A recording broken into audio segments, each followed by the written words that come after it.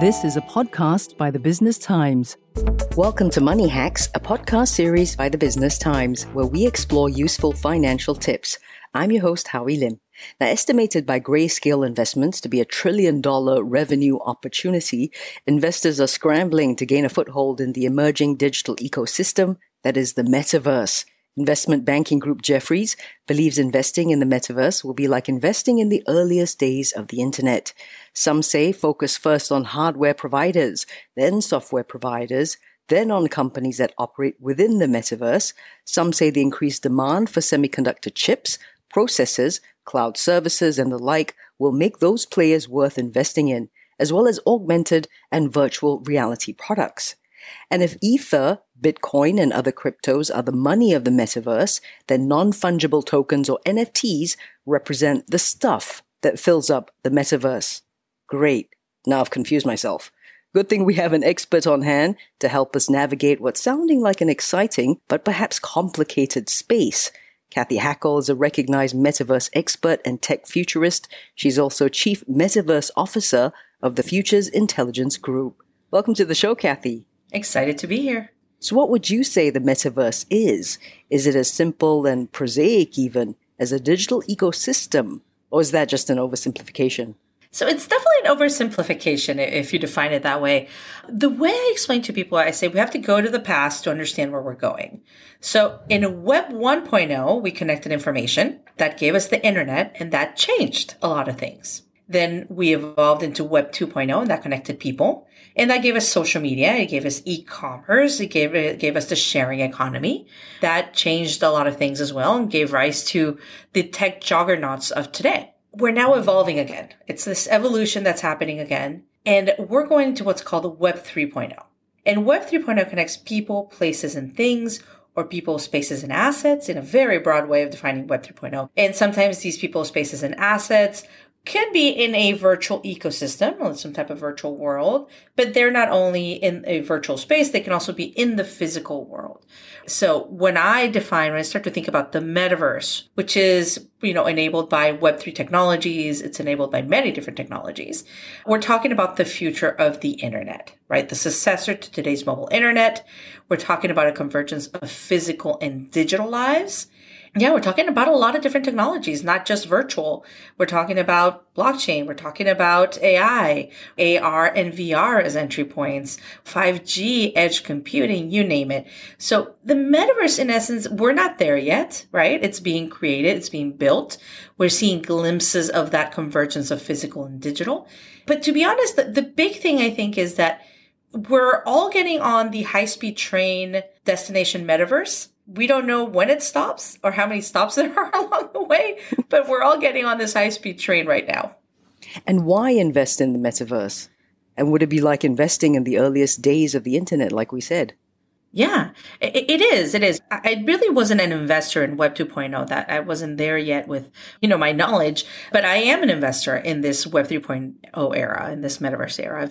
I've been able to invest in some really interesting, startups. So I do see it in some ways when you start to think about investing, the regular ways of investing, right? Whether it's, by publicly traded shares and stocks, or if you're going through a venture fund, there's new avenues of investing that are opening up, which are, normally now in the form of non-fungible tokens or in the way of DAOs, decentralized autonomous organizations. So it's almost, you have to look at things that are starting to happen as new investment vehicles in this space. That being said, this is not financial advice. The things I'm personally investing in. So if I am buying an NFT, I'm investing in it and I'm investing money that I'm willing to lose, right? Because it's still very nascent and volatile.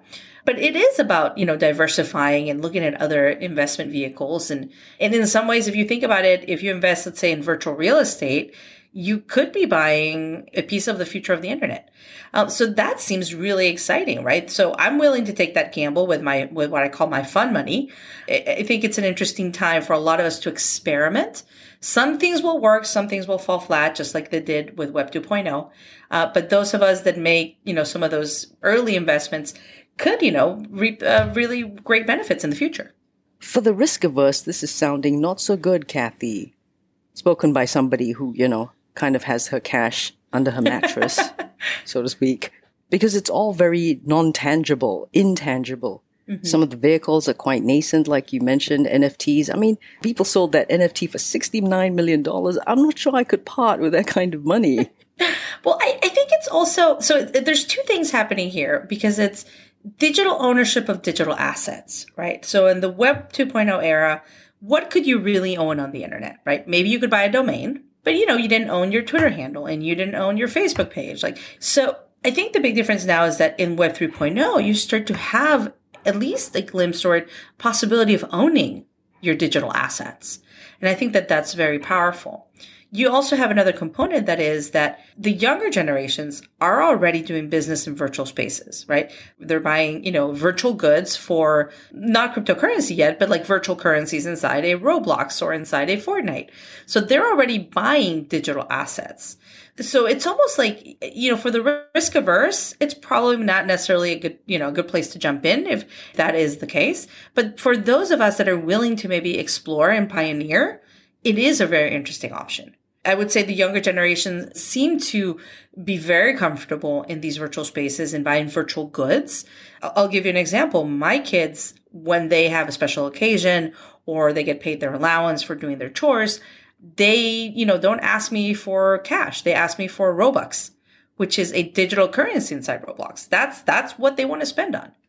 Kanthy, how was inflow to the metaverse in 2021? We hear virtual real estate really took off. How does it all work, so to speak? Yeah, so I would say that when you're buying, for example, some of these non-fungible tokens and some of these assets that are on the blockchain, there is friction. I won't say it's easy. It's not the touch of a button and you've got the asset. No, there is some friction because you have to set up a crypto wallet and you have to buy the crypto and you have to transfer the crypto and then you have to wait on the blockchain for it to be processed. And there's a whole bunch of different things, right? So there is friction, but once you start doing it, you get more comfortable. So is it the easiest thing? Not currently. I think that is something that a lot of people in a lot of companies are trying to solve. I don't know. It looks a little clunky right now to me. There's a lot of friction, but the upside could be pretty huge. I'll give you an example. So I bought a piece of land in the Sandbox, which is a decentralized metaverse platform. I wouldn't call it a metaverse because to me, there's only one metaverse.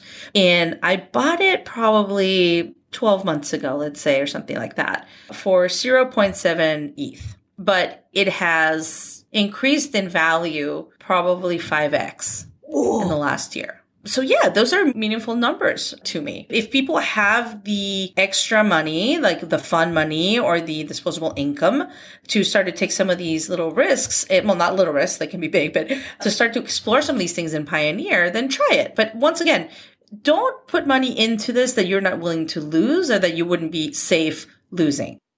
I'll give you another example. So I was early on into some of the blue chip NFTs. So Gary Vaynerchuk, for example, has something called VeeFriends. I actually got 2 of his NFTs at launch. So I minted for about $1,200, so $1,200. Now those NFTs are worth, if you can believe this, $24,000. So what? Yeah. So there is this crazy internet money, right, that is being made. But the value is assigned by the community. The value is assigned by the people that want to have these things. I'll give you 2 other really interesting examples. I personally don't play golf, but there is something called the Lynx DAO, which is a decentralized autonomous organization that launched and said, become a member of the Lynx DAO, buy your membership here. We're going to buy a golf course. And I said, okay, because I want to be a part of this thing where people are going to buy a golf course. I want to be a part of a member of this experience. I want to explore the future of the country club. So I bought into that. Another example, I don't eat a lot of fish, but there is a restaurant in New York called Fly Fish that is launching as an NFT restaurant. So in order for you to make a reservation in this restaurant, you have to be a member. And the only way to be a member is buying their membership NFT. So I have a membership to a restaurant that is opening in 2023 in New York, hopefully. The specialty is fish. I don't eat a lot of fish, but why am I buying it? Because I see value in it. Yes, why? I see value in it. I want to be a part of this new experiment. I want to be able to go and take my friends to this restaurant that I find very amusing and interesting. And, and if in the future this becomes like a big membership, I can sell it if I need to or what have you. Find us on Apple, Spotify, Google Podcasts, or via the Google Voice Assistant and Amazon Alexa-enabled devices. And now back to our podcast episode. We're speaking with Cathy Hackl, Chief Metaverse Officer of the Futures Intelligence Group, about the investment opportunities in the metaverse. So, Cathy, will geographical location make a difference to investing? Say, for example, I'm here in Singapore and the landscape is such here. And we also hear Shanghai is encouraging the use of the metaverse through its 5-year development plan. So if an investor were in Shanghai, would it make a difference? There is an element of where you are geographically located. Of course, like Singapore tends to be very friendly to crypto. Certain places that tend to have that more open attitude towards cryptocurrency are probably going to have more opportunities.